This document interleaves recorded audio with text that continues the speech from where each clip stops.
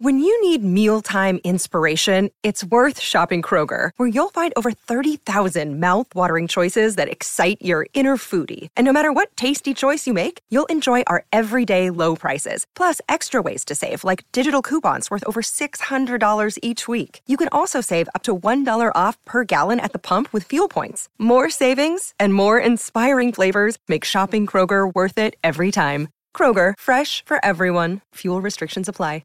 Another day is here, and you're ready for it. What to wear? Check. Breakfast, lunch, and dinner? Check. Planning for what's next and how to save for it? That's where Bank of America can help. For your financial to-dos, Bank of America has experts ready to help get you closer to your goals. Get started at one of our local financial centers or 24/7 in our mobile banking app. Find a location near you at bankofamerica.com/talktous. What would you like the power to do? Mobile banking requires downloading the app and is only available for select devices. Message and data rates may apply. Bank of America N.A., member FDIC.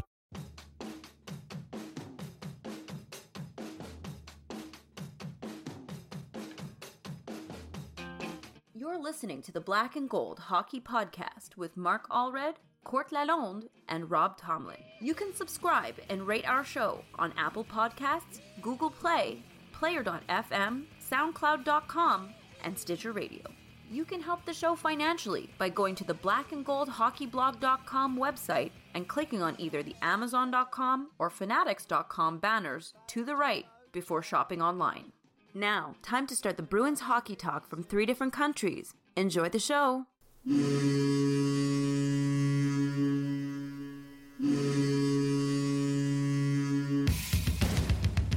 Orr fights to keep it in.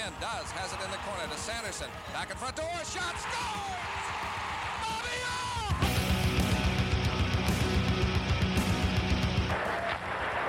Orr! Ray Bourque. Scores! Ray Bourque from the face-off circle to the right of Reggie Lemlin. Fired it down and Whitmore blew it. Bounces down to Bergeron. He takes the space, pulling it wide to the right of Tatar. The snapshot over Mrazek. It's loose, and Bergeron scores! Patrice Bergeron!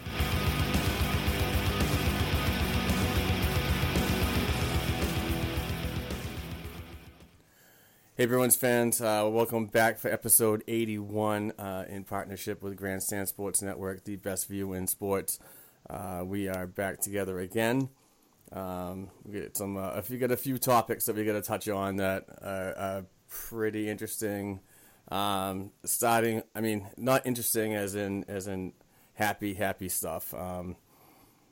We got to start the show with the word. I mean, last week was just a tough week for Bruins hockey. Charlie McAvoy on November 26th noticed that he was having heart problems. Palpitations. Yes, that's what it is. And addressed it to team doctors, and they were monitoring him for quite some time, but chose to have the procedure done early this week, I'm sorry. And it was successful. Everything was fine. Great success. He's going to be out for 2 weeks. This is a little concerning, and I'm not very familiar with a lot of the medical stuff. Maybe one of you two guys have some input on it. I've had the surgery personally. Oh. Yes. So I have a condition called mitral valve prolapse, where the blood goes through my heart twice before it actually goes back into my body, so it gets regurgitated in. I was having heart palpitations years ago. My cousin actually had the same surgery too. It's very no big deal, to be totally honest with everybody. People really shouldn't worry in any way, shape, or form. They go in through your groin. The person's awake the whole time. They burn off the node, and that's about it. It's just an extra. It's something it's a node that's in your heart that's making your heart beat. How to explain it in layman's? It just makes the heart beat extra than what it's supposed to do. So you'll get heart palpitations, and you'll have, in my case, I was getting panic attacks from it. Wow. Yeah, it sucks. they burned off the node. It's gotten a lot better. Like I didn't play hockey for a couple of years just because I was worried. I didn't know anything. I got scared. It's really not that big of a deal. I walk around every day. I'm fine. I still play hockey. Well, not lately because of my concussion, but I'm fine. It really shouldn't be anything to worry about with regards to Charlie McAvoy. Nothing to worry about. It's routine. Like, it's very routine. Now, there's a difference. I did a little reading about it. I didn't really dive into it fully, but there's an SVT and a PVT, correct? I guess.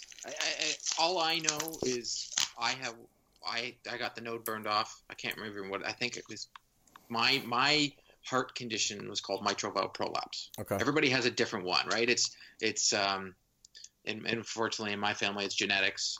Like I said, my cousin had the exact same thing, where you think your heart is racing, and it's racing because there's an extra node there that's making it do that.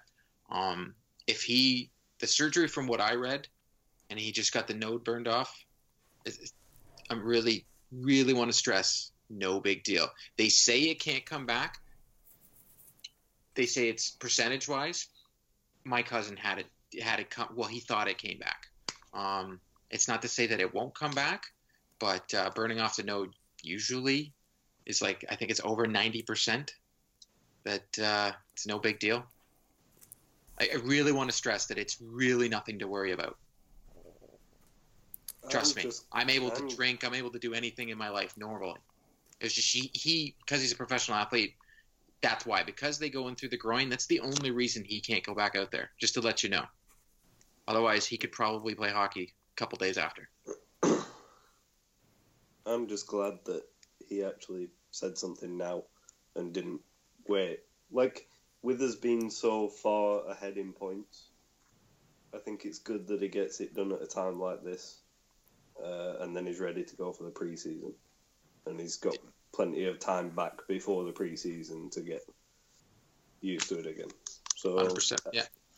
I'd prefer guys to now step up and say, look, I've got this injury. It needs sorting now. I'd rather they do it now than later on. You don't want to miss. You don't want to miss guys in the playoffs again. My only thing is, why didn't they do it before the break? But maybe they looked at the schedule after the break and they were like, if we can just get him for this week and then do the surgery because there are less games in the next 2 weeks. Yeah. You look at the schedule, maybe they did it that way, because from my experience, and everybody's experience is different. I'm not saying that because I didn't have the exact same condition. You know that you have to get this surgery. Yeah.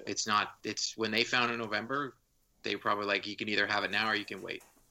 And I'm sure that he started having palpitations again. They're like, we need to do it now. Because it's more, it can seriously hurt the person, but it's also, I really stress the mental aspect in the person's head when this is happening. I can tell you both right now, you feel like you're having a heart attack.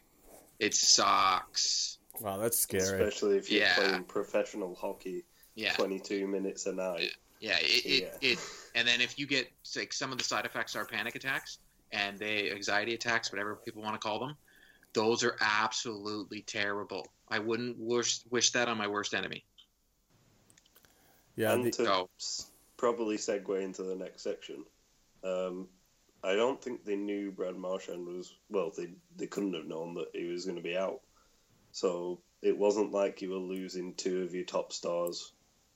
Like, they knew they were losing two. They only thought they were going to lose McAvoy for, 2 weeks that he's out? Yeah. Yeah, my assumption is he's back for the game against Toronto. Yeah. If you're doing, because I'm telling you right now, a lot has to do with where the procedure happens. Think about it. He's getting an incision in his groin, and they have it looks like a wire almost, but it goes up through the groin, and they literally burn off the node. So he had an incision in his groin, and as you know, skating in your groin has a lot to do with it. Like, it is what it is. Yeah. It's tough to have such a talented kid be out for that amount of time, but your health is the most important. So we definitely reach out to Charlie and wish him the best. Before we go any further, I totally forgot to mention. Stay tuned later on after our first hour. We have the fabulous Lauren Campbell. I interviewed her. She's always a great guest, and I also interviewed first-time guest Anthony Kwiatkowski of Bruins Network. He was another great talk, and he updated me, and he's going to update you guys on the happenings of certain players down in Providence. So stay tuned for that. So Brad Marchand. Now this is the tough one for me because I am absolutely disgusted with this guy's play. You know, he is actions. His actions. I'm sorry. He's such a great, talented, fast individual. You know, I know he wears that his team right on his chest. You know what I mean? But some of his actions are getting a little ridiculous, and it's starting to become a year-by-year issue. And I really don't care what anybody says. He knew what he was doing. Oh, yeah. You throw an elbow like that, you know what you're doing. You're not preparing yourself for a hit. Because he should have, one person pointed out the fact that he is a lot shorter, yet he had to, if you were doing that and you were getting out of the way of the goalie, you would have went downwards, not upwards. Like you go up for that second, but there's no reason for your elbow to go up in any way, shape, or form. Exactly. And you know, I understand the game's fast, it's second decisions, but you know, that's kind of tough for a guy to come back from a concussion. Am I wrong? Didn't Marcus Johansson just come back from one? Yeah, I believe it's his first game back. I think that was his first game back. I believe he's had 3 in his career now. This will be his third concussion. Yeah. So ultimately, I mean, Brad got 5 games, deservingly so. That's just my opinion. And I think he could have had more. Yes. I really think they could have given him a bigger one as a warning because they seem to have been making examples out of players like that recently. So now to play devil's advocate, the one thing I will say, yes, he definitely got 5 because who he is, because what he's done. This is his 8th infraction. I think he's had 6 suspensions and 8 times either fined in total. If you remember, I wrote an article last year when I talked about is the good outweigh the bad, and everybody jumped on me and said I was a terrible person for going after Marchand for that. I wasn't going after him. I just still to this day feel that one year we missed the playoffs by the tie. Brad Marchand that year had 10 games and suspensions in total, or 8 or something like that. Conveniently, we missed on a tie. I'm pretty sure we would have made the playoffs if he played a game that year. It's just the Dustin Brown thing. And then, I don't know if you guys saw the Corey Perry thing against Pittsburgh the other night. Nothing even happens. Now, because Brad Marchand is Brad Marchand, he got 5. It probably only deserved 2 or 3 for the incident. But because he's a repeat offender, he's 5. If he does something stupid like that again, he could get the Torres treatment and miss half a season. He's got to watch what he's doing. Yeah, they definitely got their eyes out for him, and history is just repeating itself. It just seems, and like you said, it's just the games are just going to amount to more and more every time he does a stupid thing like this. I believe it's over 8. Like his fines in total so far could pay for my new house that I just bought. Nice. So, you got the house? Yes, I just bought a new house. Congratulations. Yeah, thank you. Congratulations. That's awesome, man. Mega kegger at the little lawn house. Yeah, I doubt that one, but yeah. Well, I had to try. Hey, fair enough. Hey, but it's just saying that the NHL is looking after it. I still feel they're inconsistent because that Dustin Brown thing was terrible. At the beginning of the year, Nazem Kadri took a huge elbow to the head, and no penalty, no nothing. And especially, I don't know, you guys have to see it. It's all over Twitter. The Corey Perry thing from the other night against Pittsburgh is absolutely the player doesn't even have the puck. He goes out of his way to take his head off and looks at him before he does it. No penalty, no nothing. Oh, yeah. Does Corey Perry have any history? Yes, he does. So he's been suspended before. I think Corey Perry's so. dirtier than Brad Marchand. It's just Marchand, unfortunately, gets suspended for it, and Perry gets off a lot. I think Perry gets away with it a lot because he's known as a pure shooter, so people don't think of him as that dirty type. It's like Ryan Kessler. Kessler does dirty things all the time, but people look at him as a really good defensive centerman, so he kind of gets away from the whole... Like, Marchand's called the Rat for a reason. Kenny Lindsay. Like, everyone knows him as the Rat, so you know what you're getting with him. Yeah, like when you say Zach Ronaldo, do you know who Zach Ronaldo is? Everyone just goes, oh yeah, he's that moron. So, yeah. But I think this will change Marchand a bit, and especially if they lose a game during this time that he's out. In regulation, anyway. Yeah, if they snap that streak while he's not playing, I think he'll hear a lot about it.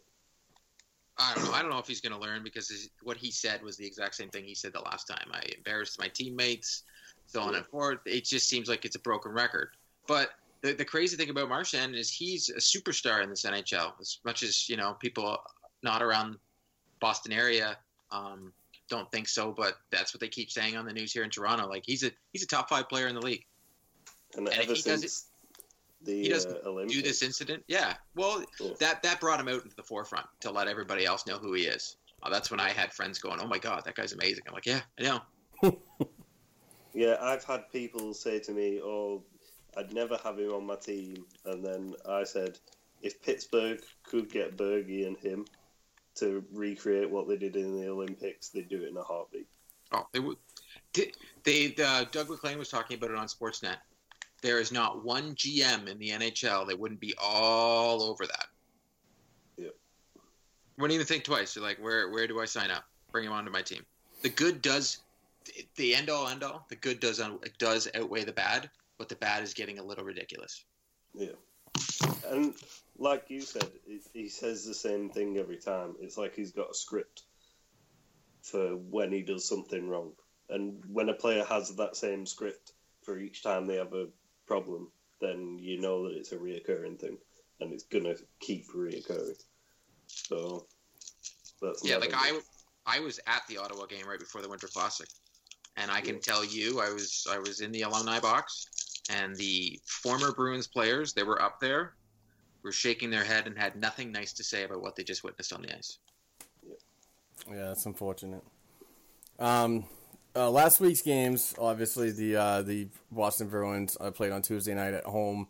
They won 3-2 in that game that Brad Marchand was suspended, and they played on Thursday night in Ottawa.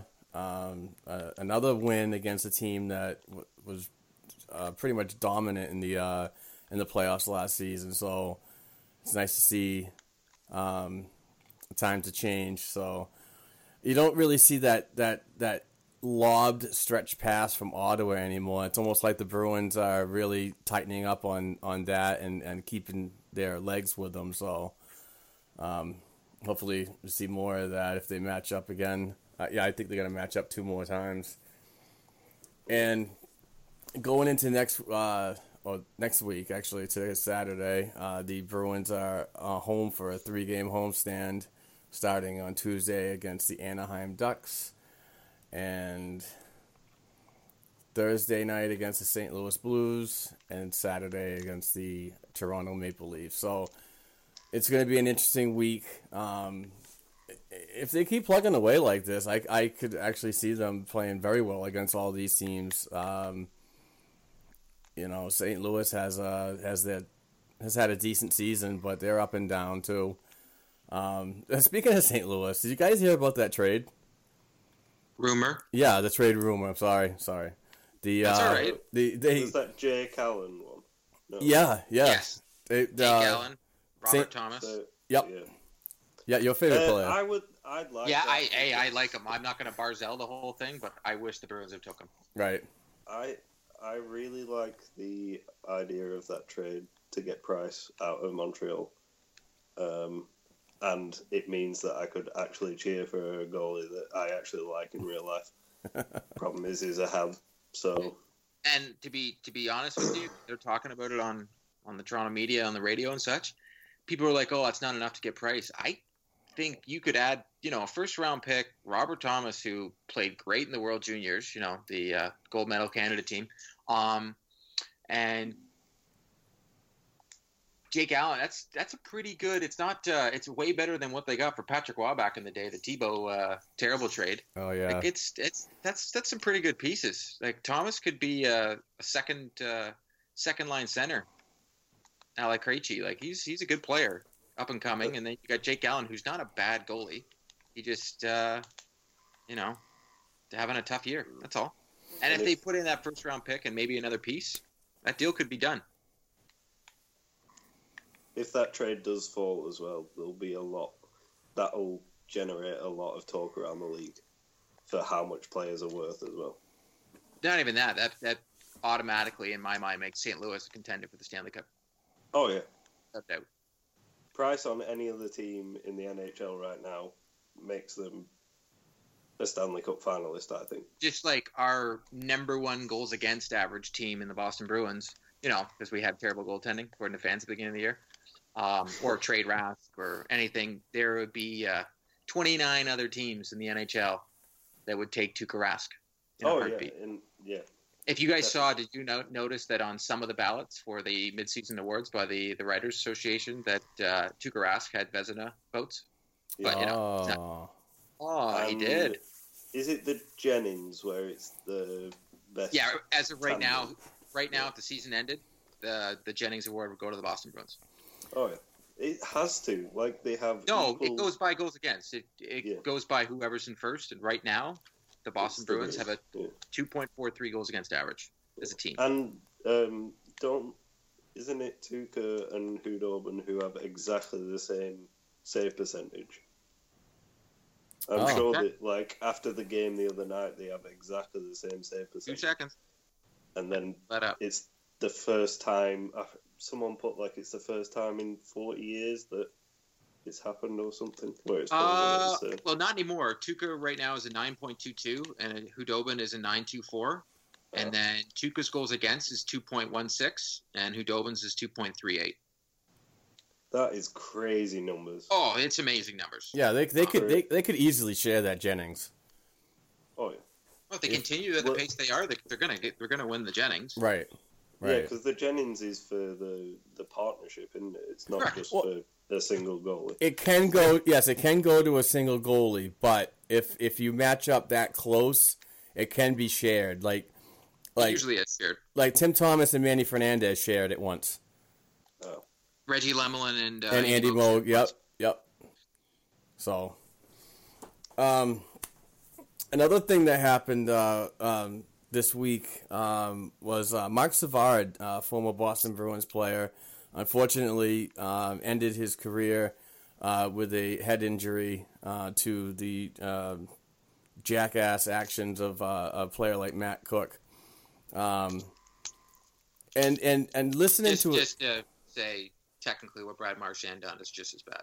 I know, and you could throw the comparisons out there that, there's one person that I talked to on Twitter that said that the comparison is kind of asinine. It's not. And he's just saying it because of the injury, what happened. Brad Marchand has not injured anybody that's going to be out for a length of time like Matt Cook did. But it doesn't matter. It doesn't matter. Well, hold on. Johansson right now has a concussion. We don't know when he's coming back. Exactly. I can tell you right now, I suffered a concussion 2 weeks ago. I woke up today for the first time without a headache and without wanting to throw up. Like, today was the first day I woke up and I was like, I feel actually I can get up without a headache and feel nausea. So that's how bad they are. They suck. No, I completely understand. But leading up to the actions of what Brad Marchand did earlier this week is the exact same thing that the league is trying to get away from. So when you can compare him to that, I mean, regardless of the length of injury and end of careers, it's just the point of the intentional actions that these players are bringing onto themselves. So I just don't understand it. But anyway, let's get to a happy moment about Marc Savard's career. I heard it all week on podcasts. I heard it on Spit and Chicklets. I heard it on 31 Thoughts with Jeff Marek and Elliot Friedman. Great interviews. Sounds like he's doing so much better. He's coaching a junior club in Ontario, I believe, yeah. And he still has good and bad days. I mean, this is probably something that's going to be with him for the rest of his life. So, but he's making positive strides with it, and he was a good player. The guy was the master of the sauce pass.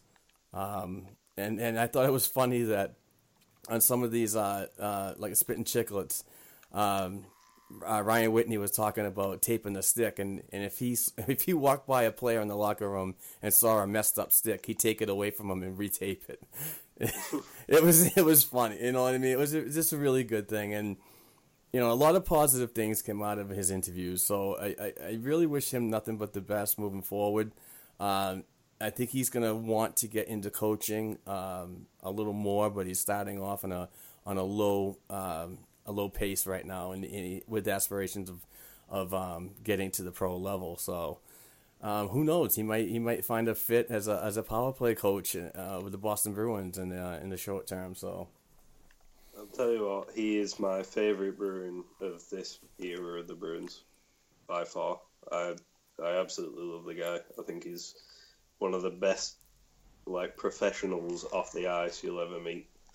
I just hope that he has a great career outside of actually playing, because it sucks when a guy ends his career not on his terms. Right. And you never want to see it. And I said it when what was the player in Montreal that got injured off that shot? Can't remember what his name is, but that's stuff like that. You never want to see a guy get horribly injured off something that can end someone's career. And that was just a harmless slap shot, really, from Chara. It wasn't anything malicious. So I hope all the best of him. And I love the fact that his Twitter profile picture is still him as a Bruin. Yeah. And nothing else. Yeah, loves this team. He's a tremendous golfer too. I think he could possibly, if coaching in the pro levels or even the junior, major juniors in Canada don't work out. I mean, he definitely has a potential to be a Canadian professional golfer. So, I wish I can have a game like that. I mean, his handicap's ridiculous. So, definitely wish him the best. We're going to talk about Savard and an article that was written by Lauren Campbell later on. So, while we're talking about Savard, though, can I just say, Pasternak has become the best passer on the backhand the Bruins have had in a long time. He can't pass it forehand for some reason, but backhand, he can make some nasty dishes. He made one the other night, the goal in Ottawa, I think it was, where he backhanded it across. That was a really nice pass. Yeah. I have no idea what that vibrating noise is, Court. It's driving me crazy. I can't even hear it. Anyways. All right. Jake DeBrusk. Playing so well this year. I think he had the game winner against New Jersey, I believe. No, in the Ottawa game. No, he got the game-winning goal. He discussed it. Oh, no, it's the Ottawa game. Sorry. I'm lost. Definitely the Ottawa game. That's okay. I'm here. It was assisted by Spooner and Miller. It was the shot off the side. Shouldn't have went in, but it did. Yeah. But for the hard work that he does out on that ice, the two-way game, and also people got to start seeing how good of a pick he ended up being, as much as everybody wants the Barzal. And it's funny how if you look back at that draft, it's not just Barzal. There's also Bozer. There's some good guys that they passed over. But DeBrusk, he is so strong on the puck that he is just going to get better. Like, I don't think people understand. He's got 11 goals, which as a rookie season, which also ties Tyler Seguin and Phil Kessel, what they did in their rookie year, and Danton Heinen does too. So they're both tied what Seguin and Phil Kessel did in their rookie years. Oh, those are crazy numbers. So Jake DeBrusk is going to be phenomenal. I can't say enough great things about this kid and how strong he is on the puck and how in the corners, how he's able to generate plays. Like, did you guys see the pass and play between him and Krejci the other night? Yes. And unfortunately, it got messed up by Spooner, who's actually phenomenal at passing the puck, but unbelievable little passing play out there. It was awesome to see. Yeah, and how strong DeBrusk is on the puck is got to go back to his father, and when he played in the league as a resident tough guy for the Edmonton Oilers and the then Phoenix Coyotes. But I mean, the pedigree's there, the talent's there, the speed's there. He's got good hockey IQ. He reads the play very well. His father wishes he was as good as hockey player as his son. Oh yeah, absolutely. You know, his dad was like I said, it was a tough guy, so skill was limited to end of the bench minutes. Only pretty much needed when he needed to stir something up. So I've liked this player since the pick. He's just fun to watch. I mean, and he improves almost every game. So, I mean, his career in black and gold is just going to be a great thing to watch, and I'm looking forward to it. And others that are coming through the prospect pool that we're going to see in the next inserted into the lineup in the next few seasons. So, exciting times. I mean, not only the Bruins like just kicking ass. Which, again, I didn't see this in October, the beginning of October. I didn't see this at all. But how they're putting it together with the direction of Bruce Cassidy is just something that is making league news. We've talked the past couple of weeks about how much Toronto and Sportsnet and Kyprios CBC. And all CBC, all these guys are really jumping on this bandwagon. And it's good to have the recognition. I mean, this is an Original Six franchise, but after the past couple of years, this is so positive, and I'm loving it. Like a McDonald's Big Mac. I'm loving it.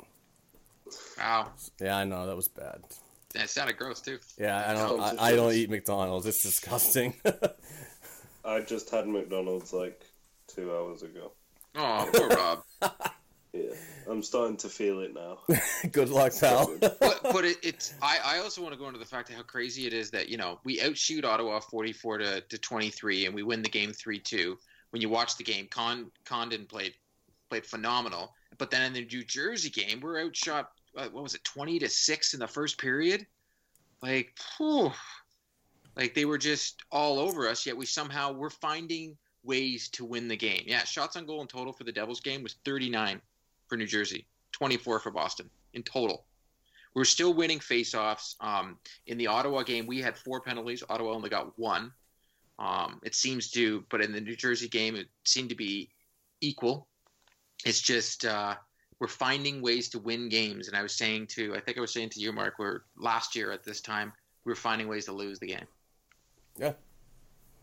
I'm not having, and I'm sure Rob can attest, I'm not having the heart palpitations in the last minute that I used to have, just to coin a phrase, the McAvoy.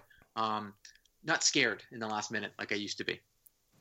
Well, it used to get to the point where you were 1 or 2 goals down, and you just thought, they're not coming back from this. But now, they can be 3 goals down, and I'm like, right, there's 1 period left. They could score 4 goals easily in the next period.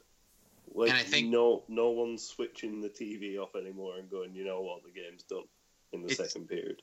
It's 7 games in a row now that the opposition team scored first. Yeah. I believe it's either 6 or 7. I think it was, we tied the record before the Ottawa game, and then Ottawa scored first and we won.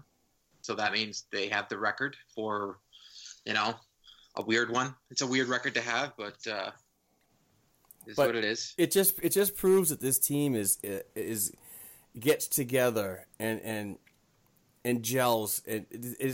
They don't get down.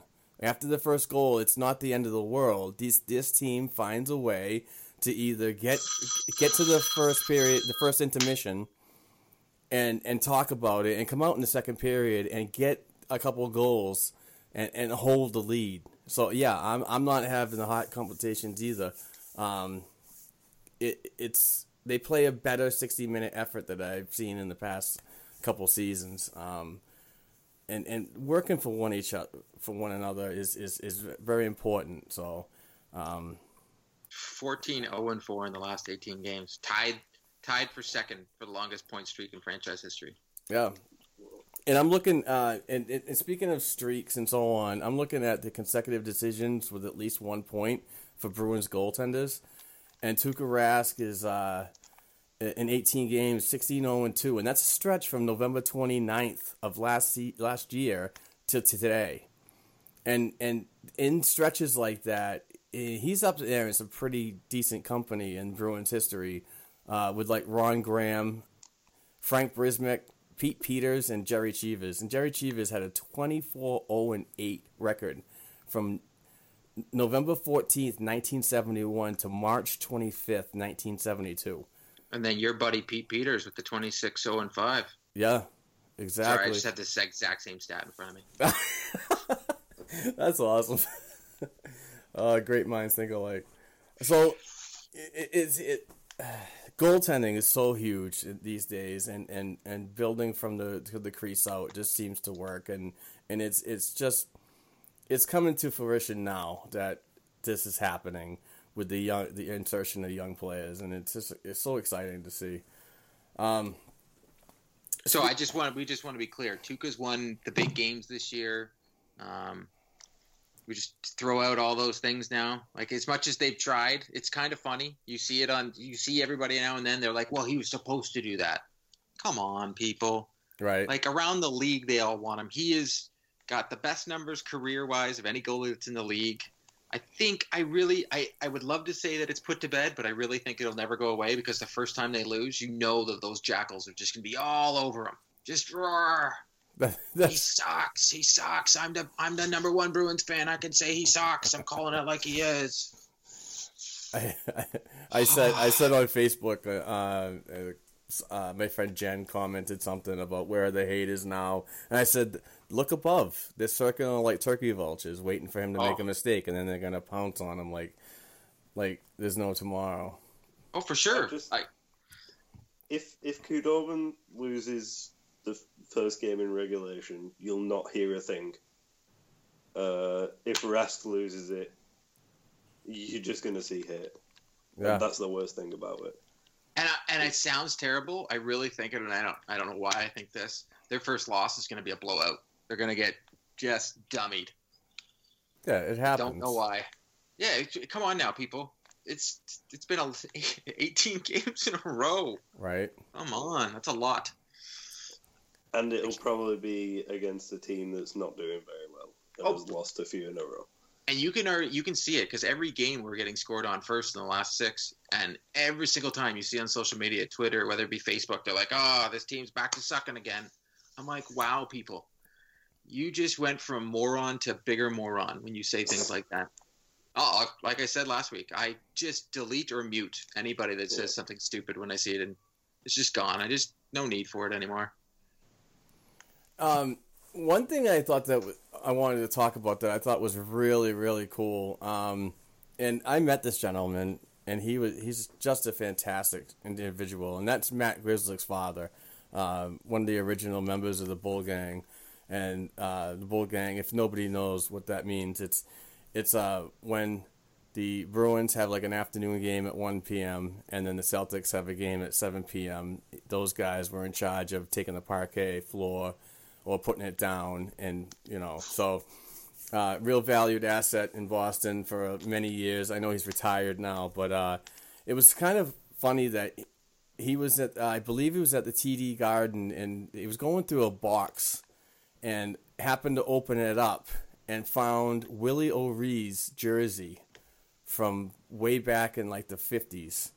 I'm not sure what year it was actually worn, but he actually presented it to him with Matt, his son, to Willie. And I thought that was a really special moment for Willie, who recently celebrated 60 years of being the first black player in the NHL. And I'm still one. I really, wow. Warp speed, Mr. Sulu. Yeah. Mark, did you just make a Star Trek joke? I did. All right, that's all I gotta say. It's full game now, Rob. Oh, Star come Wars, on. everything. No unrealistic crap on this show. No, you just started it. You opened the door. No. Can you just use the force to turn that down? Yeah. Oh, no. Oh, I learned a very valuable lesson here today, folks. No, but going back to Willie, I really, really, really want to see this guy get into the Hockey Hall of Fame as a builder. I know his career was short with the Bees, his NHL career particularly. So he's really not going to get the notoriety of a Stanley Cup winner or a 25-year career like many others get after their time before they get inducted into the Hall of Fame. But if a guy like Jeremy Jacobs, the owner of the Bruins, can get in as a builder, and he does. Jeremy's done great things. Court, you mentioned that not too long ago. Regardless of what you think of him, I think he's done good things for the game. Just like Gary Bettman, I posted it today. I'm like, oh yeah, everybody loves to boo him. Just to let everybody know, behind closed door, every single player that is now retired from the NHL in the last couple of years and the ones that are playing now owe their new salaries and everything to that man. So, and they actually treat him like that. I've been to an event where they were all clapping for Gary Bettman. All former players all think he's a great man. So every time there's a GM of any league, NFL, doesn't matter. Come on, people. And Willie Reed, yes, 100% as a builder for what he's done for the community, what he's done for being the first black player to play in the NHL as a pioneer, and what he's done since for kids and everybody else. Yes, he deserves to be in. Yeah.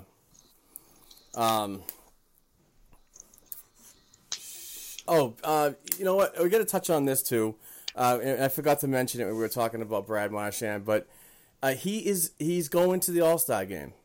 At the All-Star game, he's not going. Yeah.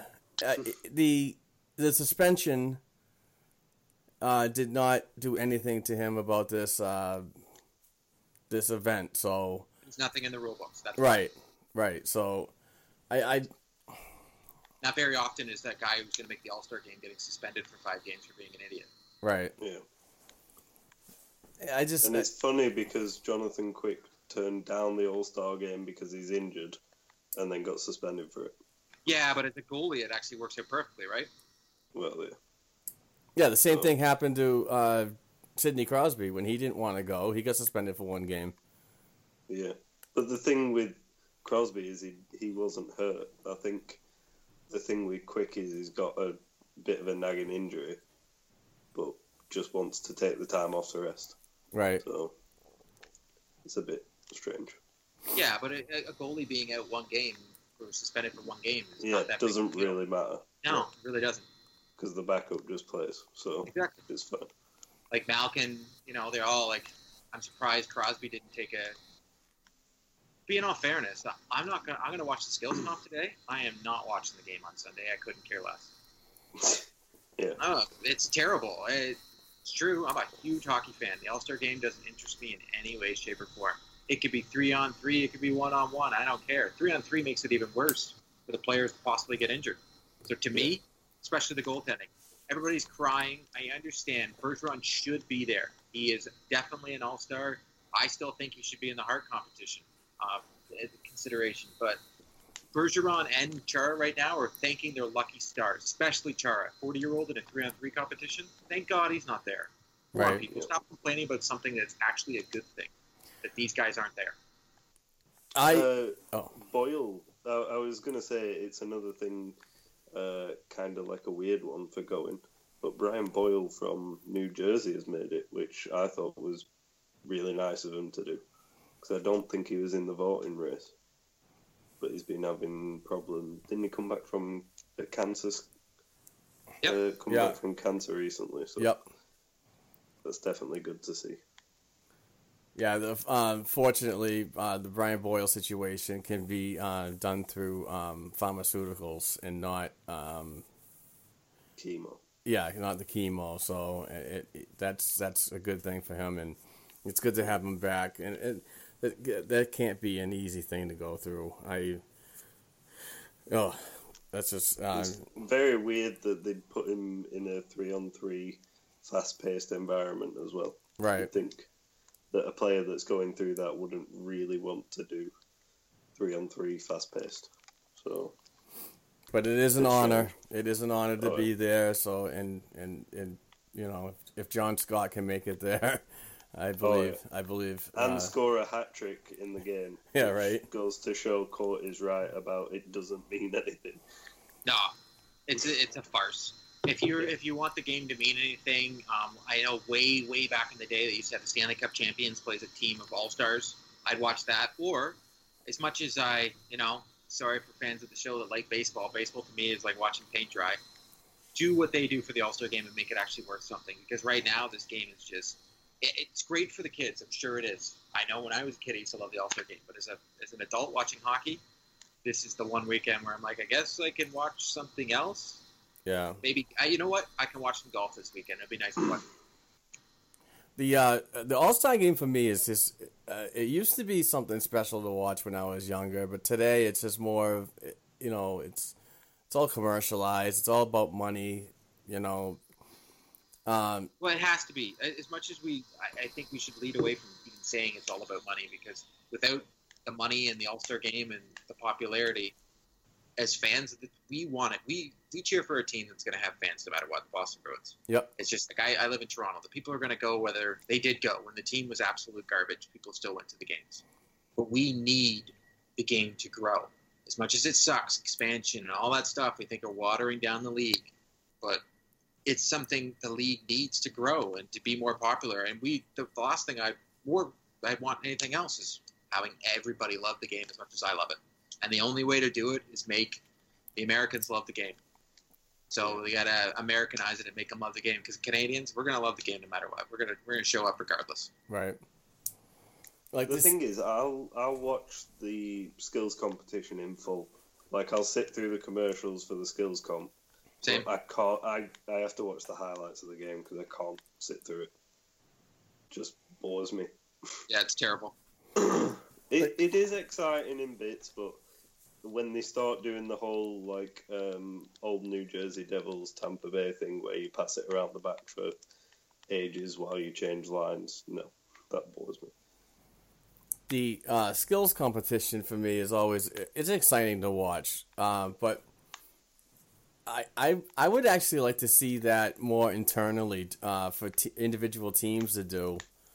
You know, like, you could sell tickets really cheap to get the fans that don't, or, you know, can't afford to go to a regular season game, expose it to new fans that might not watch hockey on the regular, and then get your best players out of that and then bring them to the skills competition during the All-Star weekend. I just thought that'd be a decent idea just to increase the fan numbers and, you know, popularity.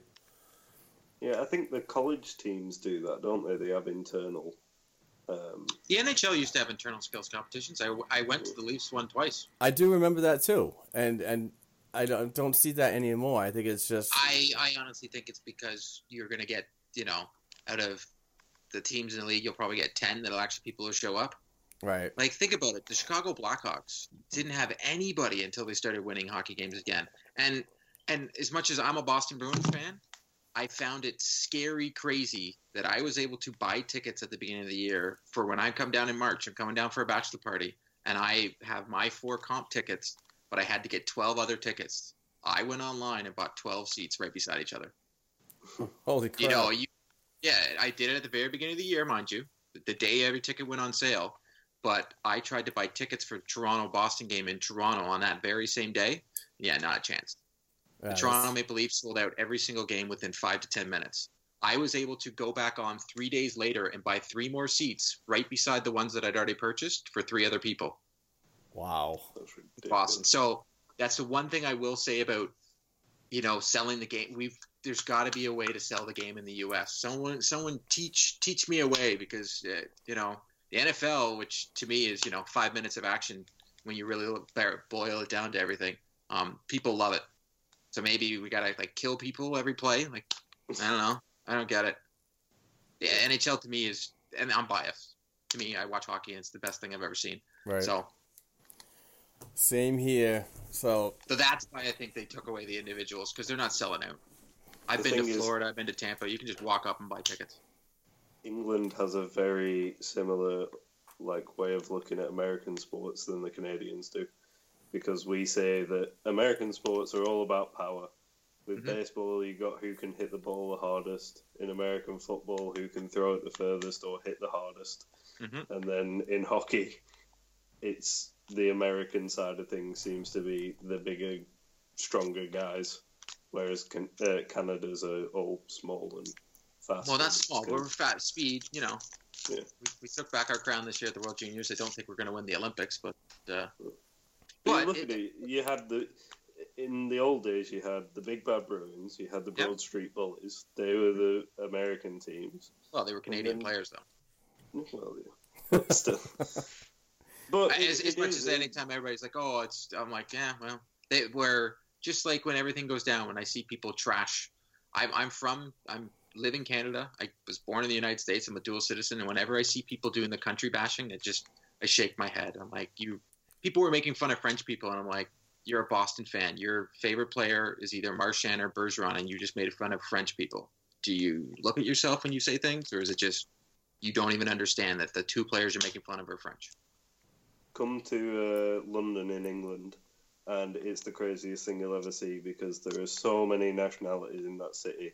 It is unreal. But everyone seems to make fun out of the other person. You'll hear an Italian talking fun about a French man. You'll talk Africans making fun of Englishmen. That's what it's like. It's just crazy. Absolutely crazy.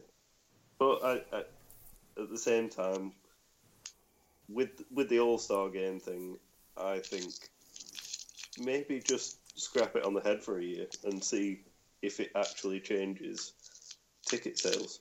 Give the players all a bye week that week, and everybody's off for 1 week. Just scrap the All-Star game altogether. It's an absolute farce. But the thing is, if it's making more money on TV than it is in-house... No, I don't think it is. Well, you could put, reruns of... I'll look it up. Best Stanley Cup matches and stuff like that on the TV instead of the All-Star game. You'll probably get more money that way. So, I don't know. Well, okay, so the Pro Bowl, as scary as it sounds, last year the Washington Post wrote an article saying the Pro Bowl ratings continue to slide while the NHL All-Star Game are up. The game earned 7.7 rating on the NBC in 2013 with a 5.0 overnight rating this year. So that's a 54% drop in the NFL. I also think the NFL's got so many fans, so when they have a drop, it's drastic. The NHL doesn't have as many fans in the U.S., and I could be wrong. That any little bit helps, right? Yeah, absolutely. We're coming up to an hour on our discussion, and I thought it'd be appropriate to mention a new side project that I'm kind of very excited to do. It's called Beers and Bruins, 2 of my favorite things, where I will go out on location to a bar or restaurant that will host us, and just talk with the fans, get more fan interaction, as we try to keep this program on the weekend to us talking and having writers and other professional people that are in the industry of that are close to the Boston Bruins. So we try to keep that here, and I wanted to just get a little more fan interaction and gauge on how people are feel about the team in certain times of the season. So whether it be a good year or a bad year, I'd love to hear it, and I think it's going to be a good thing for the program. that would be released on midweek. So another thing to listen to for a couple hours. So I'm excited for it. So to go back to the ratings, the All-Star game was up 44% in ratings last year. So I'm wrong. People are, for some reason, are watching it. Wow. I'm the opposite. Since they went to 3-on-3, it's from 2 years span that their ratings are up 86% since 2015.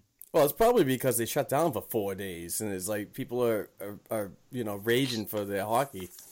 No, it could be like LA. The fact that the LA Kings won a couple cups and the Blackhawks have won a couple cups, it is better for the game because it makes it more popular in places that weren't bringing in the fans like they used to.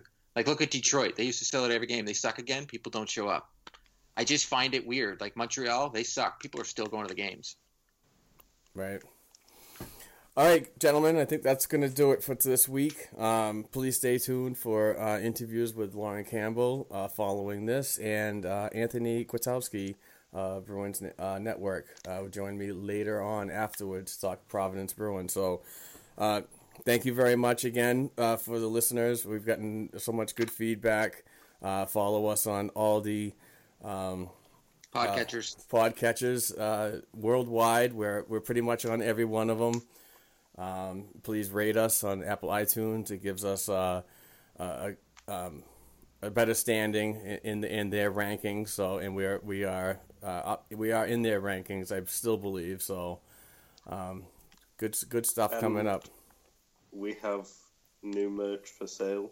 Yes. The new pucks go on sale this week, I think it is. Yes, Thomas Nystrom, new member of the Black and Gold team, has got pucks made for the podcast.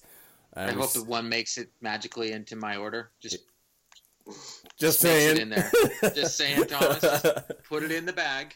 I'll pay you when I get to Boston in March. Yeah, and we also have some great T-shirts and stickers to be sold too. So please, if you want to support the program, you can do it by dressing up really nice and representing what we do here at the Black and Gold Hockey Podcast. So, and if you do buy anything, please send us a picture on Twitter. Yes, hashtag Black and Gold. Yeah, let us know if you're liking them. Hey, if it makes you feel any better, my wife complained that we haven't got them in the mail yet. I'm not kidding. Today, I was like, seriously, you're really good. Yeah, I'm gonna complain. I'm like, all right, fine, whatever. I love you too, honey. A listener of the show, Frank, mentioned the same thing on a DM, Facebook DM. Here's the thing, real quick. These things have to build up a certain amount of quantity before they are shipped, so please be patient. I believe we are. What did he say? I believe Thomas said we will be shipping them first week of February. Yes.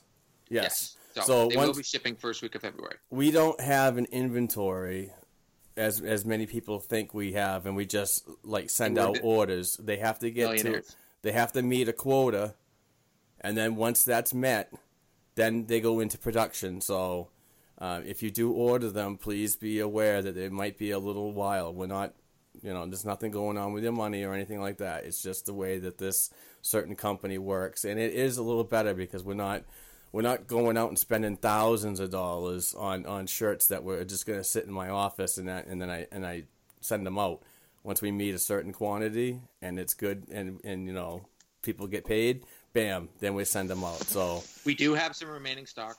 But yes, the orders will be shipping out because I believe he just got them this week, right? Yep. He was showing the pictures to us. So yeah, they will be shipping out soon. Yep. So yeah, please be patient and thank you again for the people that have pre-orders in. We've sold a lot so far, so we hope to keep it going and hope you enjoy them. Just quickly, Mark, yep. Are you going to have an update on Darth Vladar? No?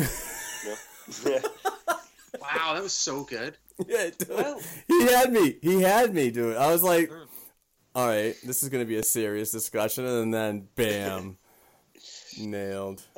We need to keep throwing them in there. Dan Vladar, he's playing pretty decent down in Atlanta. Hey, Rob, I got a bad feeling about this one. Oh, yeah. It might be a trap. Oh, no. We could do this all day. There we go. We should do the Bears and Bruins now. Yeah. All right, guys. I got to go because this is getting too crazy. Thank you very much for your time, gentlemen. Thank you, everybody, for listening. The support has been overwhelming and great, so we continue to do it. So we will talk next week. Take care, everybody.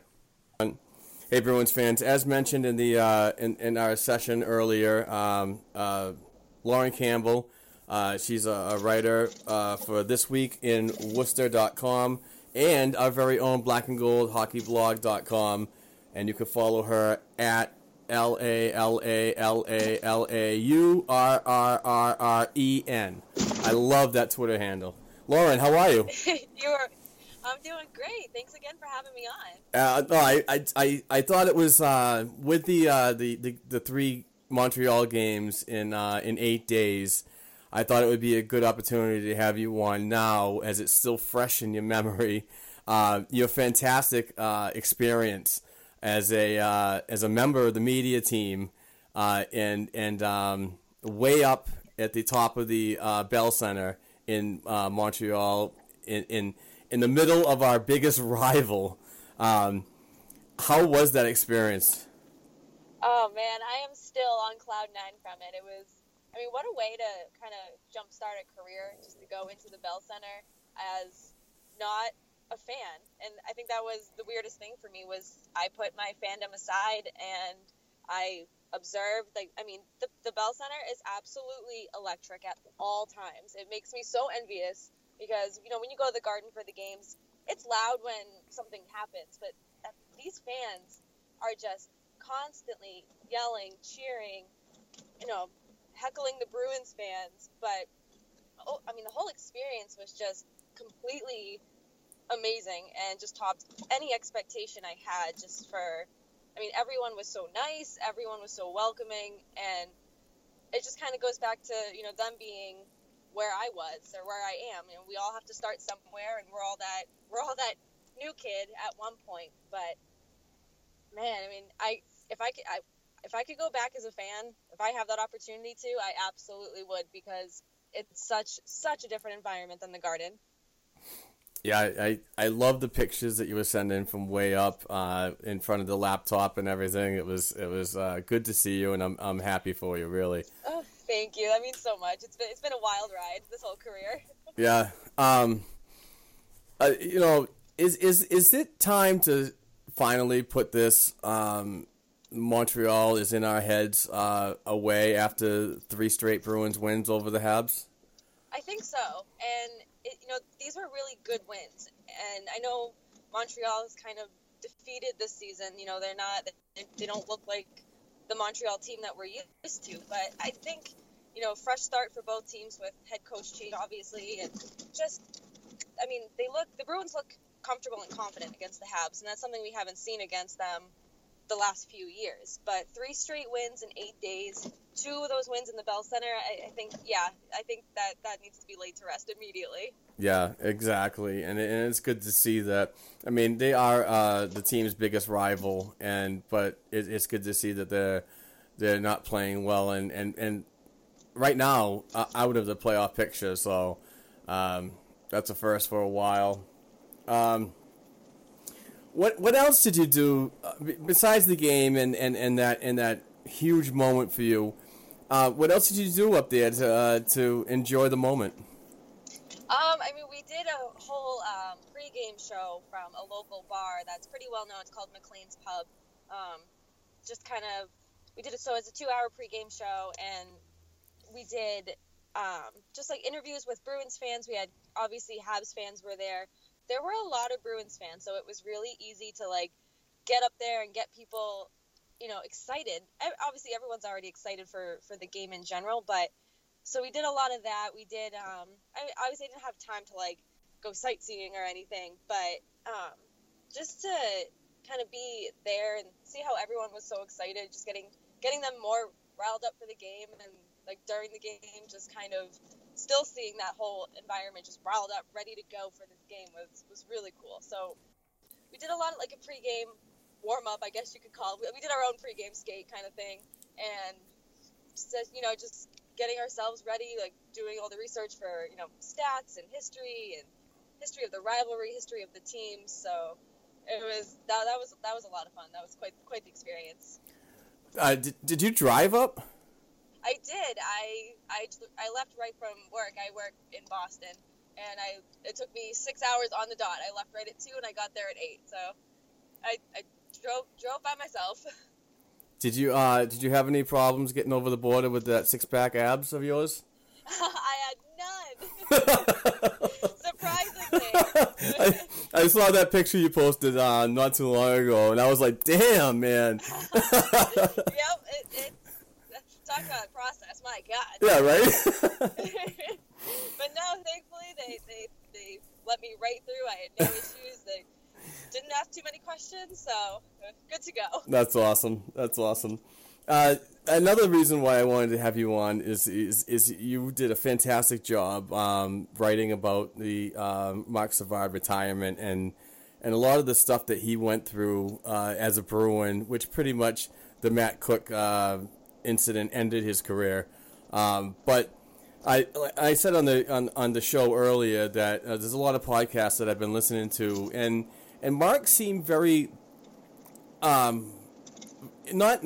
know he's not all there, and I know he's going to have this head issue for the rest of his life, but he seemed positive in his decision to walk away from the game and start his new endeavor in the coaching field, as he's coaching his sons right now in junior. But what did Marc Savard, the player, and the guy off the ice mean to you? Oh man, I mean, I was a Marc Savard fan before he signed with the Bruins. He was just somebody I watched closely. I followed him when he was drafted, and just kind of followed his career. And when they signed him, I was ecstatic. I was through the roof just because I loved watching him play. And I said this in my article, because hockey players like Savard don't come around too often, where they have that raw grit and emotion, and you know that they're playing because they love to play. They're not playing for a paycheck. He's playing because he genuinely loves the game. So to see that kind of get taken from him, literally right in front of our eyes, I was like so sad. Like my heart literally broke for this guy, because. So when talking about Savard and what he did for you in the game, do you think that he's going to have a solid presence when it comes to talking about head injuries like this with kids and other people that might be going through some head issues?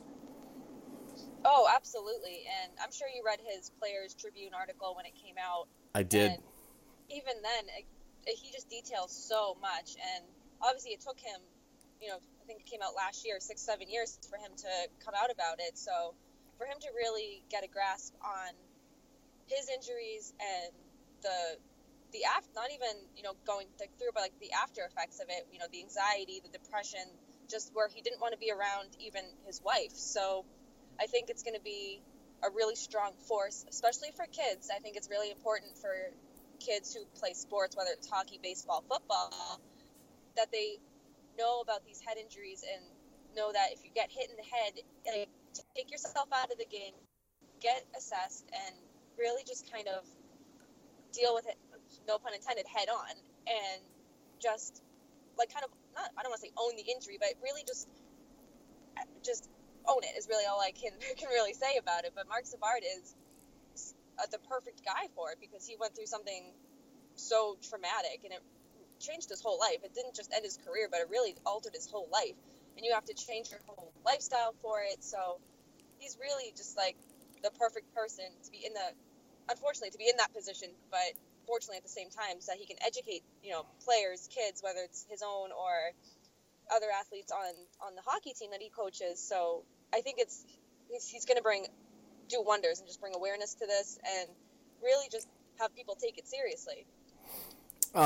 As a writer in the professional field, let me know how it felt to have him, retweet and mention the kind words of your article from a player's perspective. Oh man, I actually cried Like, I saw that, and I was like, I screenshot it, I sent it to my mom, and I was like, oh my god, look what just happened. Like, total fangirl moment, just because, you know, I write my articles, I do a lot of writing, and I'll tag the people who are mentioned in them, and I never expect them to read it, let alone acknowledge it. So it was crazy. I was like, wow, of all people, like, and obviously it got a lot of attention after he retweeted it, but it just kind of goes to show too what kind of guy he is off the ice and as a person, because he took the time to sit there and read it, and then he could have just read it and been like, okay, cool, that's it. But he took the time to acknowledge it, retweet it, and like I definitely cried for like a good 3 minutes where I was just like, wow, like so many emotions, just because he did a lot for me, like as a hockey fan, and obviously now as a writer, to give me like that content to be able to write about and just give me a lot of like positive feedback about hockey watching him play growing up. So it was a whole lot of emotion that I hadn't felt in a very long time. Yeah, and even though it's an emotional point, and you deserve it, you deserve the recognition of that, because it was a great article. Thank you. It's a definite step forward in your career, and it's very well deserved. Thank you so much. But I also, many people may not know that Lauren did, as I mentioned when we started the show, that she is now a part of the blackandgoldhockeyblog.com team. I believe she's got 3 articles out now. And I want to personally thank you for your dedication to our site and the outstanding work as a solid team member. So we are a growing team. We are getting bigger. It's a labor of love, but sooner or later it's going to be. I'd like to take this to the next level as much as possible. I mean, I know we're not going to rival any BostonBruins.com or NHL.com numbers, but I'd really like to take this into another step forward. So, and by having talented writers like you aboard, is just going to make us that more successful.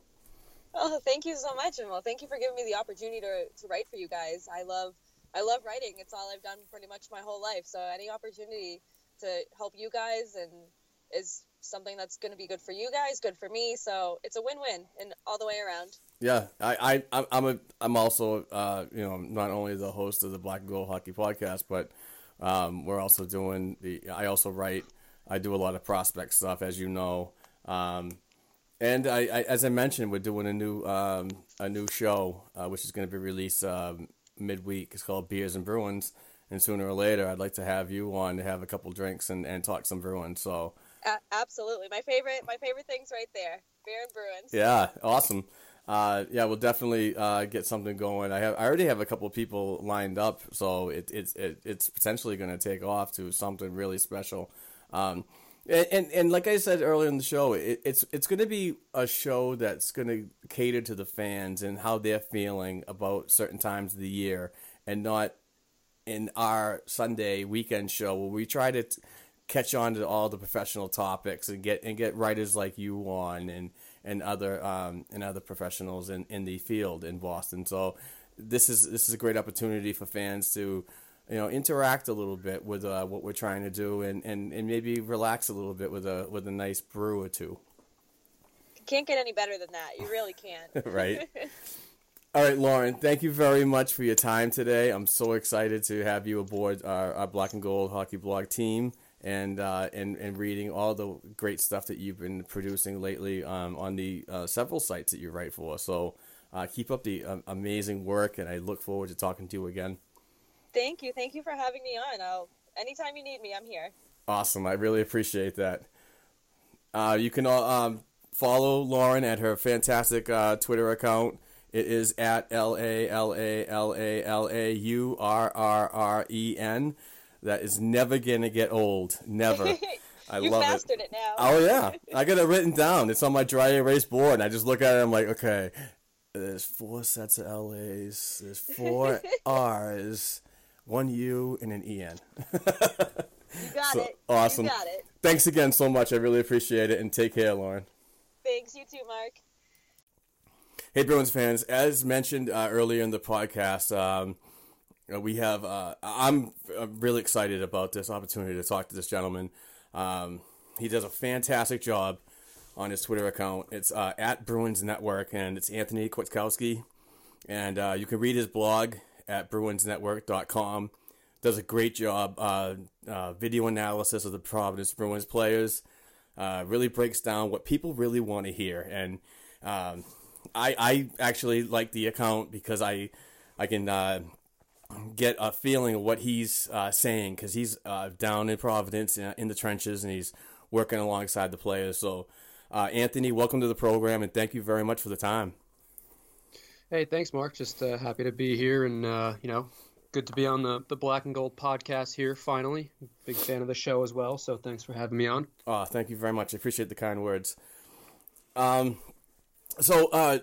Before we get started, because I just wanted to touch on a couple of players that people reach out to me about, and I try to give them the best answers as humanly possible from my view. And I'm not down in Providence. I'm up near the Mass-New Hampshire border, but I do travel down to Providence when I can. But like I said, you're in the trenches, so you get a better view of what's going on. So if you could just spend a little time on telling the listeners about yourself. My name's Anthony Kwiatkowski, and I'm currently a senior, believe it or not, at the University of Rhode Island down here in Kingston, Rhode Island, and just started Bruins Network a couple years back.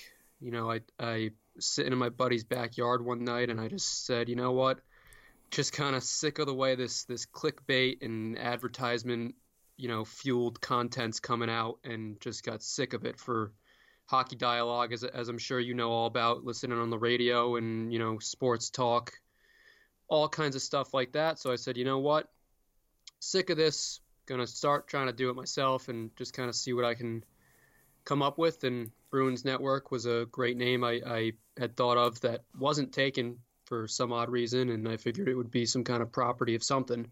So I got kind of lucky with that, but, just trying to do it honestly, not trying to get any clicks or clickbait or, ad revenue, just trying to touch on the players and give a realistic, honest, fan-to-fan, kind of analysis from my point of view. And as I, try and climb the ranks of this so-called amateur scouting business I've ventured into, I just like being able to communicate with fans and passionate individuals about it, and, just kind of be respectful towards them and have them be respectful towards me. So, being down in Providence helps a lot. I live near there. I'm, from Cranston, Rhode Island, which is about 10, 15 minutes towards Providence, from people who aren't around here and don't really know that. And yeah, talk to some of the players here and there, and I get a nice feel on what they're about and, what their goals are, and kind of, It's a nice little dynamic going on down here, and I always say it's quite the hidden gem in Providence, and it really is. So, just happy to be a part of it and contribute some content to the interwebs and everyone on there. Yeah, that's awesome. And like I said, you do a fantastic job, and if anybody really wants to dive into and get a real good insight, follow Anthony at Bruins Network on Twitter. Some of your tweets and videos lead me to write my own articles. It's almost like a gateway to an idea and a topic. So I really appreciate that. And like I said, just the videos, the breakdowns, the insight, it's just amazing. And keep up the great work, man. Thank you. And I love hearing that too, because I like being able to provide something that others can use, and at least my content's not all that bad if it's right. being used. So I appreciate that, and all the other kind words I've gotten and shout outs and such, means a lot, because at the end of the day, that's what it's all about, the fans, and just the way that they interact and get some content and maybe some stuff they don't usually see or hear from the typical mainstream stations and sites. So here I am. Yeah, and speaking of stations, I'll segue into an off topic that I just thought of. Why don't the Providence Bruins have a radio broadcast? And has it been like 2 years now? Yeah, I think it's been 2 full seasons, maybe 3. And they fired their staff, right? Yeah, I don't know the whole dynamic there, and I haven't really heard much about them moving in a different direction and maybe entering back into that. But I do know there's no one there doing their streams, especially for radio and play-by-play. So what usually happens is each team that visits Providence to play there, they bring their own play-by-play guys, and they're usually sitting right next to me, actually, and I'm typically the last seat in the press box right before their audio-visual setup. So I hear a lot of that, and I hear their streams, and some of them are good, some of them are great, some aren't the best. So I actually would like to see Providence get their own people back there for play-by-play, and I'm sure there's an influx of candidates, and whether it's money or timing or schedule, I don't know the business dynamics there, but I do know it is kind of a shame that they don't have their own thing going there. And as I know, you have your own subscription to AHL Live. Yeah, and that's exactly it. And I'm constantly hearing the feed being brought by the visitors team, which is kind of disappointing. But I mean, regardless, I get to see the action and so on, no matter who's saying it. But it would be nice to have a known voice down in PVD that to relate to. So yeah, and I mean, not even that, but the video stream is what really gets me, because it's such a great area. Being downtown Providence, you're one of the first streets right off the exit.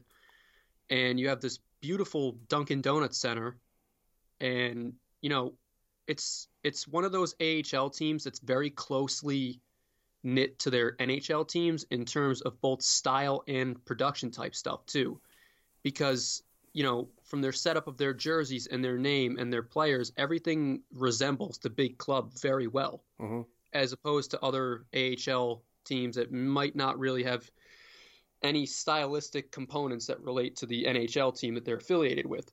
So I would like to see an upgraded video stream with better quality resolution and cameras, and also maybe some better lighting in there too, because it's not the most well lit arena I've been to. Yeah, and even on AHL Live, it kind of reminds me of Madison Square Garden, because that place looks dark on TV too. It is, and it has like that hue to it too, like almost nighttime on your phone, kind of. Yep. So it's weird to see that. I mean, you look at the Leahy Valley Phantoms, and they have the best setup I've seen in the AHL, and they're just tremendous. And I think that should be what AHL teams, including the Providence Bruins, should be looking at, something like that. Let's start talking about some players of interest. Let's start in goal. Last season, Zane McIntyre had just an unbelievable year. I was privileged enough to watch every game he played on the AHL Live when he was in Providence. I know he did make a short stint called up when Anton Khudobin came down. He went up, so he got some time, and unfortunately I didn't think he did a great job in the NHL, but he was good enough to be there and try to help Rask back up. But this season, I'm seeing a different Zane McIntyre, and it kind of concerns me to the point that, I mean, I had him as a shoo-in. I had him as Anton Khudobin not resigning in Boston, McIntyre being called up to back up Rask at that low cap value. But his game this season is kind of disappointing to me. I mean, it's not bad that he's a total waste, but there's things that I can see differently, and I'm wondering if you have an opinion on that at all. I do, and similar to you last year, I mean, I thought he would have been contending for the backup job this year, but from summer on, he just didn't look the same as he did last season. Now, he has all the tools. He's got the skills. He's got the glove, the angles, the blocker. He's got great lateral movement in the crease. But for some reason, it just seems more mental this year than anything, because he isn't being beat necessarily when he's giving up goals as a lack of skill. It's more of a lack of focus, it seems like, because the timing of his glove is a little bit off, and his angles, I don't think, have been great, and that was his best quality, in my opinion. Was his ability to take the best angle and use his vision and his positioning. Because he's got a pretty big frame on him. So this year he's had some weird drop off that I didn't see coming, and it's not necessarily all him either, because the team started out a little bit slow in the defensive end, and they were working in Jakob Zaboral and Jeremy Lauzon and Connor Clifton, Emilio Hansen. They're working those guys in, and they weren't great to start the season per se. I mean, Jeremy Lauzon has been tremendous. He's the exception there, but Jakob Zaboral started pretty slow, I'd say. So he wasn't taking the best plays and wasn't really playing to his capacity, which now he's starting to, which is good. The second half of the season, I think he's been very good. And Zane McIntyre has also been good as a result. So I'm not sure exactly what's going on with McIntyre. I got to believe he'll figure it out because, I've talked to him. I've seen him down there, and I've interacted with, some members of the team who speak very highly of him. And I just got to believe that he's going to turn it around. And he started to the past few games. And, back-to-back shutouts was outstanding. Yeah. Yep, and I believe he was named the AHL Star of the Week. Yep, he was. Yep, so he's getting back there, and he's looked back to form over his last few games. So it's good to see that. I'm not sure what the slow start was for. Maybe it was a rut he was in. Goalies can go through that pretty commonly, it seems. So I'm not too sure, but I don't think it's anything to worry about for anyone out there who's listening in here tonight.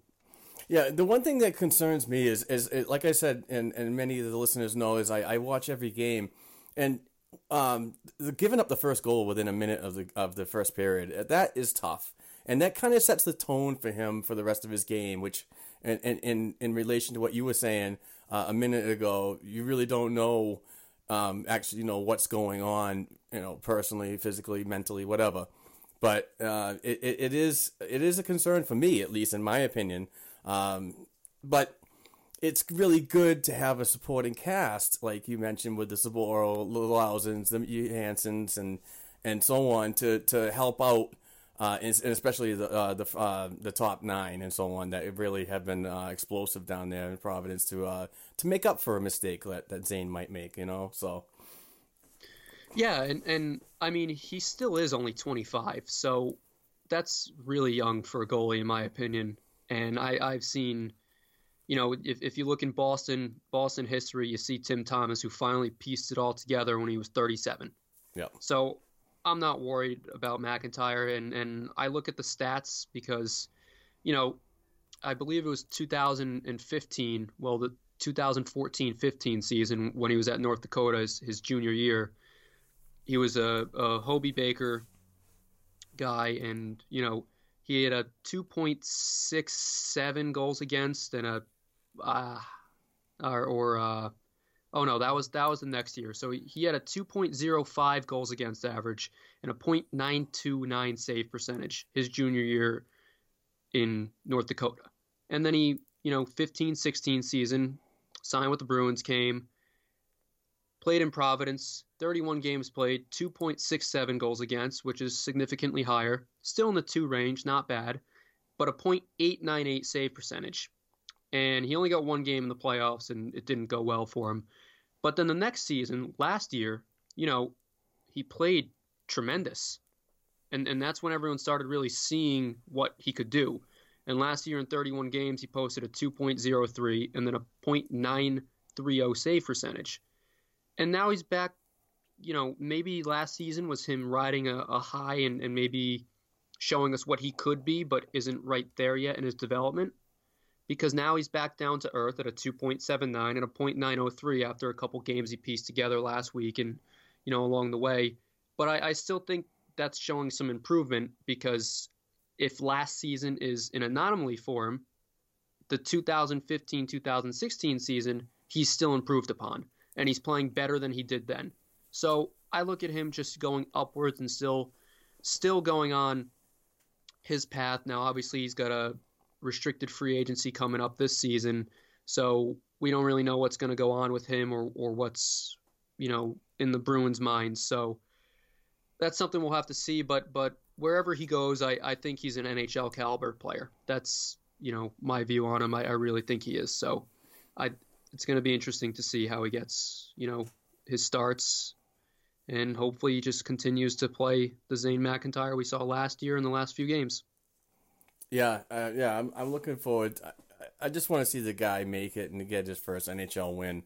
I think he's due for it. So, I mean, he is a solid player. No, regardless, he's a hard worker. I've been down to Providence plenty of times to watch this guy play, and like you said earlier, he's got the tools. He just needs that focus. But moving ahead to another player that this is his actual last year, and I really want to see this guy back with the team, regardless, anywhere in the organization, whether it be in the NHL or back in the AHL. But Austin Czarnik is putting together another solid year, point per game player. He's got 36 points in 35 games.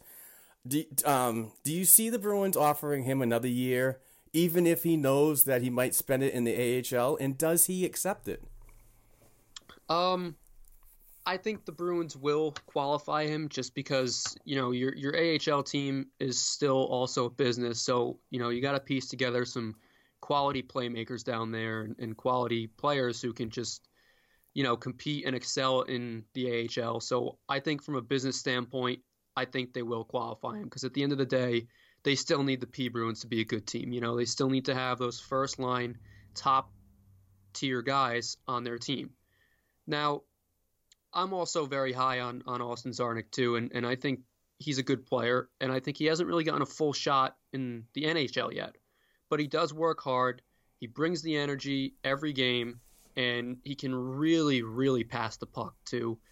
In traffic, in tight, in and close around the net, zone to zone, he does it all. And he's got that nice depth passing touch that you really want in a playmaker.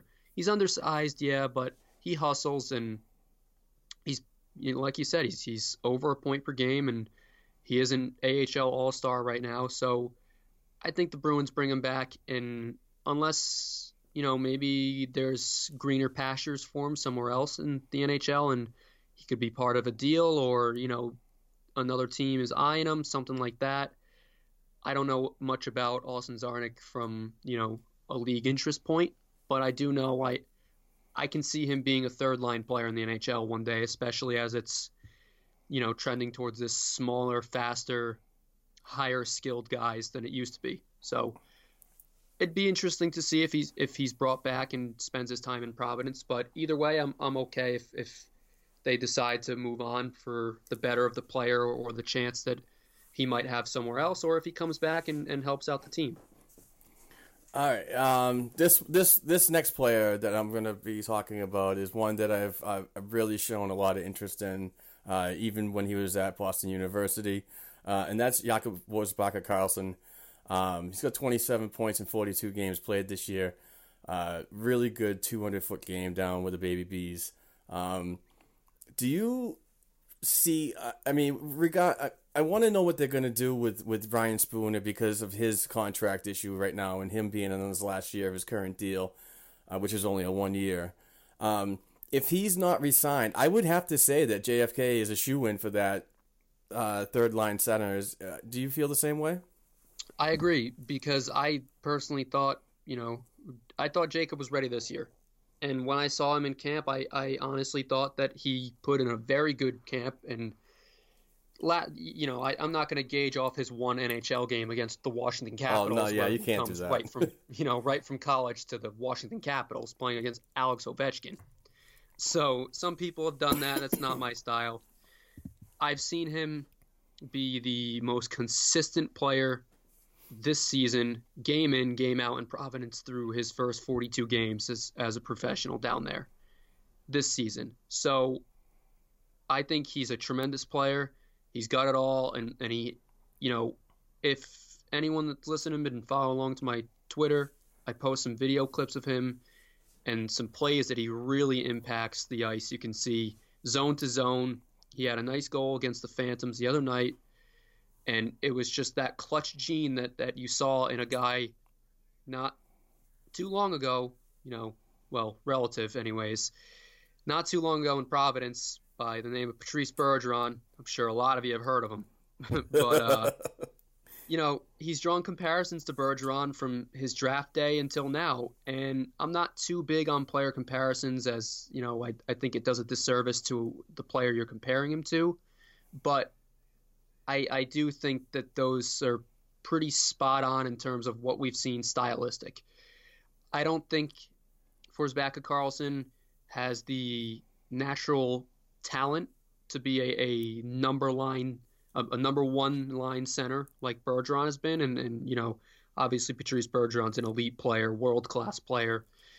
And I'm not going to put that ceiling on Forsbacka Karlsson, but what I do think he will be is a second-line center, top six player for a very long time in the NHL. And he's just so consistent in all three zones, and he's got a great head on his shoulder. He's just one of the most polite people you ever meet and talk to and interact with, and he truly appreciates the development, the learning curve, everything. And the whole step of the process, he loves it all. So he's putting in the work. It's showing in the results, and he's wise beyond his years. So I'm very high on him, and I gotta believe that next year he'll be in the NHL with the Bruins. And like you said about Ryan Spooner, he's putting in a great season. If Ryan Spooner isn't dealt and the Bruins do decide to bring him back, I think he's going to get a Calvin DeHaan type deal where it's a 1-year deal that'll bring him to unrestricted free agency. Maybe the Bruins find a deal for him next season. Maybe it doesn't come at the deadline or in the summer. That's something that's to be determined, but I got to believe Jacob Forsbacka Karlsson's going to be in the NHL next year with the Bruins. Yeah, I really like his game, and he's actually tied with Jordan Swartz for power play goals for the team lead, so with 4. So and he's really good on the power play. He kind of reminds me of that when he passes. He kind of reminds me of Savard. Do you see that at all? I do. His actual passing mechanic reminds me of it. Yeah. Yeah. I don't see the vision or the that lethal factor that Savard had, but the actual passing mechanic, that's not too far off in my opinion. Yeah, he's really good, especially behind the net in Gretzky's office. Ryan Fitzgerald doesn't get a ton of credit when he's out on the ice, but the kid works hard. He just, he's not ripping it up. He's got 15 points in 32 games. This is also, I believe, his first year down in Providence. So it could be an adjustment year for him after graduating from Boston College. What do you see in his game that needs improving, or is he progressing properly in his development? I think he's progressing really well, actually. And he had a really slow start, like really slow. And I thought it was quite painful to watch. But, he doesn't have that high-end skill set that, people rant and rave about. But he is undersized. He's 5'9", but he's a grinder. And, I mean, he goes out there and he plays every shift, every game. He doesn't quit on plays. He doesn't, he doesn't shy away from contact. He gets in the dirty areas, and he really works. And, I mean, that's what we saw in college from him, too. So, I mean, I think working for him needs to be his skating. I think that could really use some improvement. He's not a bad skater, but he's not a great skater either. And I think that's one area he really needs to improve on to make the jump to the next level.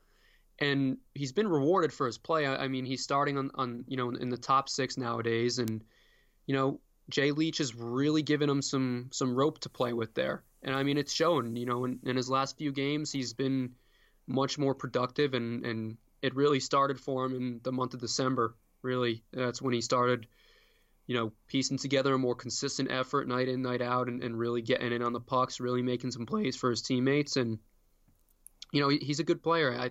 I think they have another future third liner in him in the NHL, and it's just another draft and development for the Bruins. Nice case of that. All right, now this one is most intriguing to me because, as you know, I'm a big fan of the eye test. And to base an opinion on somebody just on stats is asinine in my opinion. I mean, please go out and buy a $20 ticket, front row. Look at these players and evaluate properly. You just can't look at numbers. So Zach Senyshyn is in from our listeners that reach out to me, because I do a lot of prospect reports and so on, saying that they're disappointed because not only is the first round draft pick in 2015 not in the NHL yet, but his numbers in Providence are not to their caliber, air quote. But I see an explosive player. I see a kid that can stick handle very well. Like I said, with that explosive player, I mean his stride. And when he pushes off, he's already in like a huge he gaps. He gaps very well away from players. And when he gets in open ice, he's so lethal. And I know you did some video analysis on him not too long ago, I believe, and really broke down his game. Could you tell me a little bit about him? Yeah, I mean, Zach is like you said, an explosive player, and he's an elite skater. I mean, he's got NHL quality skating right now, and he's, in my assessment, the fastest and most explosive player I've seen in person. And especially in the AHL, I think he is the fastest player in the NHL right now. AHL, rather, sorry. But, yeah, a lot of people are down on him right now because he's not scoring much. And, they see that he's been dropped down, and he's still on a goalless drought here for a large span. He hasn't scored a goal since December 16th. So, yeah, that's it is disappointing, and I'll cater to the stat and analytic people. Yeah, that is quite disappointing. But on the other hand, the team knows he can score. The organization knows this is a kid that can put the puck in the back of the net. But now it looks like they're assessing other parts of his game that aren't necessarily as strong. So they're making him work on that. And there's nothing wrong with that. There's nothing wrong with him being a scratch, or there's nothing wrong with him being on the third and fourth lines where he has to really get out there and work for every inch on the ice. There's no playmakers in the bottom six on this team that are really giving him the puck every game to go and skate with. And, that there's less areas against the bigger, bulkier defenders, who are career AHL defensemen, who are well above 6 feet, and they're just nasty players. And to me, it looks like he's fine with offense and he's fine with creating it, and I think he would have a lot more points have his opportunities been converted on. When you're playing in the bottom six as such a finesse player like he is, and such a pure goal scorer and offensive catalyst, it's hard to have these bottom six players, especially on the Providence team, go out there and really score for you. And if you look at my Twitter, you'll see the videos where he's, blown by defenders in the neutral zone, skated around the net and threw a puck out in front that got whiffed on or no one was there, because they're just not those type of players. And like I said, his shot is great. It's just a pure goal scorer's release. And he's 6'3". He's over 200 pounds already. And he's fine, honestly. I don't think the numbers reflect his season. And I don't think that the fact that he's been dropped down a couple lines here and there, or that he's been scratched, last weekend, I don't think that's really concerning for me. What I see is a player that they're trying to work with. They know his potential. They're being patient with. There's no rush for him. And that speaks to the depth in Providence and also the depth in the NHL from the Bruins. They have this luxury to actually develop their players at their own pace when they're ready. I think Senyshyn's going to end up, piecing together a decent season offensively too. I think his numbers are going to increase towards the end of the season. He's getting close. He's inches away on the ice, not yards. So he's a good player, and I have no reason to believe that he won't be a NHL player for a long time. Yeah, very well said. My thing is I like to see these kids like Senyshyn develop properly, and a year in the AHL is not a bad thing.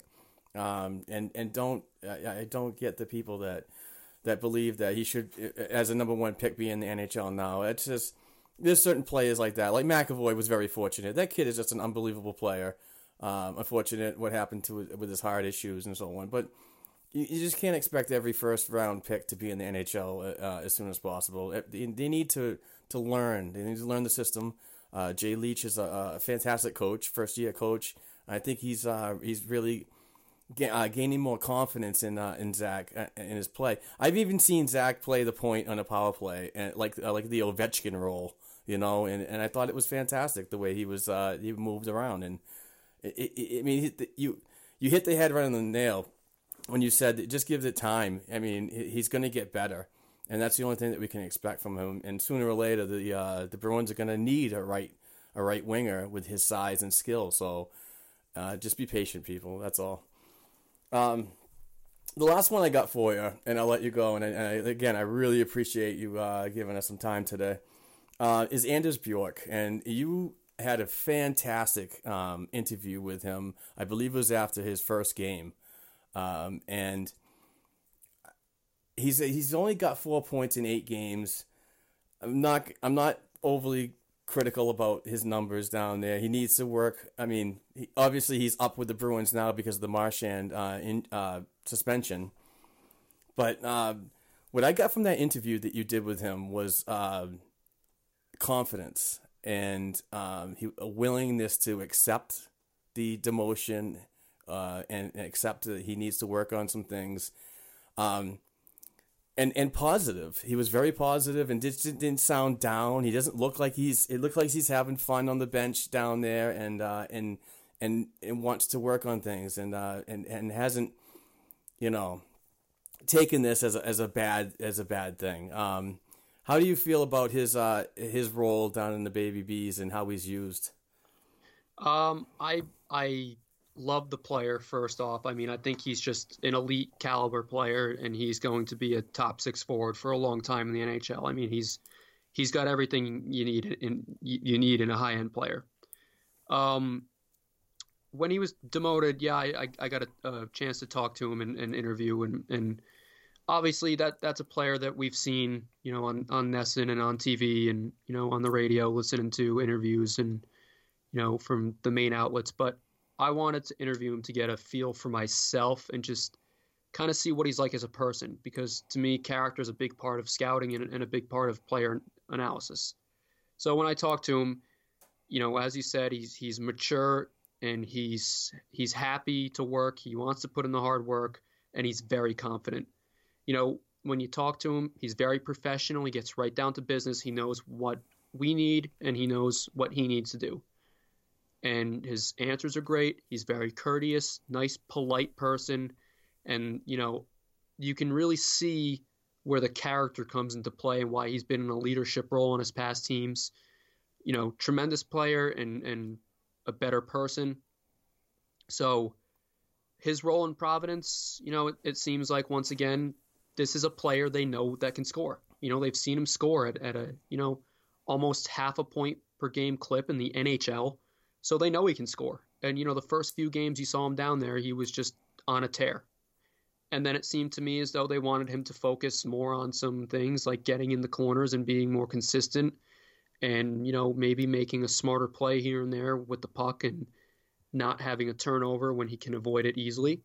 So the past few games, he's been up and down the lineup, and now he's with Boston, of course. But, his last few games in Providence, I think have directly translated to what we saw from him last night in Ottawa. And it was a more consistent effort, skating hard with a purpose, maybe keeping the finesse stuff really contained a bit and focusing on a simpler game, which I don't necessarily agree with saying he should do that for his whole career or in the future, because he's got the tools and he's got the confidence with his skill set to actually be one of those high-end finesse guys you watch. So his role with the Providence Bruins has been nothing more than a development role. It's another player in the barrel who's going down there and working on things he's not exactly proficient in. And if he is proficient in them, trying to get him to get to the next step of that. So I think he's a tremendous player, and I love what I've seen and heard from him down in Providence. And that's another case where the stats aren't really justifying how good he's been. He's a force on the ice every time he's out there.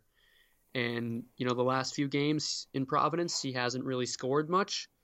So a lot of people are looking at that as a picture saying, oh, well, look at this. He's half a point per game down there too. Okay, well, he's also in a league of his own there. Mm-hmm. So that's another case of stats not really quantifying what the player actually is achieving. And I think Anders Bjork is a tremendous player. That's just the bottom line there, and I'm excited to watch him in the future here in Boston. All right. Thank you so much, Anthony. Please, if anybody needs anything Providence Bruins, please check this guy out. I cannot speak highly enough of him.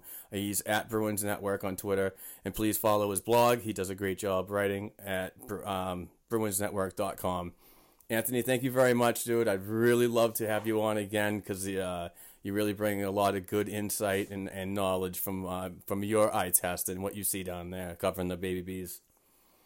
Yeah, thank you, Mark, and thanks to the Black and Gold podcast crew for having me on. And my only message to any potential followers or newcomers is that just be patient with the site. It's a work in progress, and I got some good things headed your way in 2018. So thanks for having me on, Mark. I appreciate it. Absolutely, I look forward to what you have and what you can provide for us. So.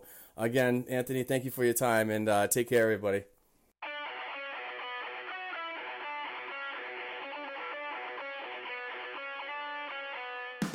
Thanks for tuning in to this week's show.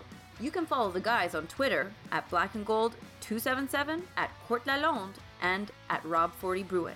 You can also send us an email to the show's account at blackandgoldhockeyblog@gmail.com.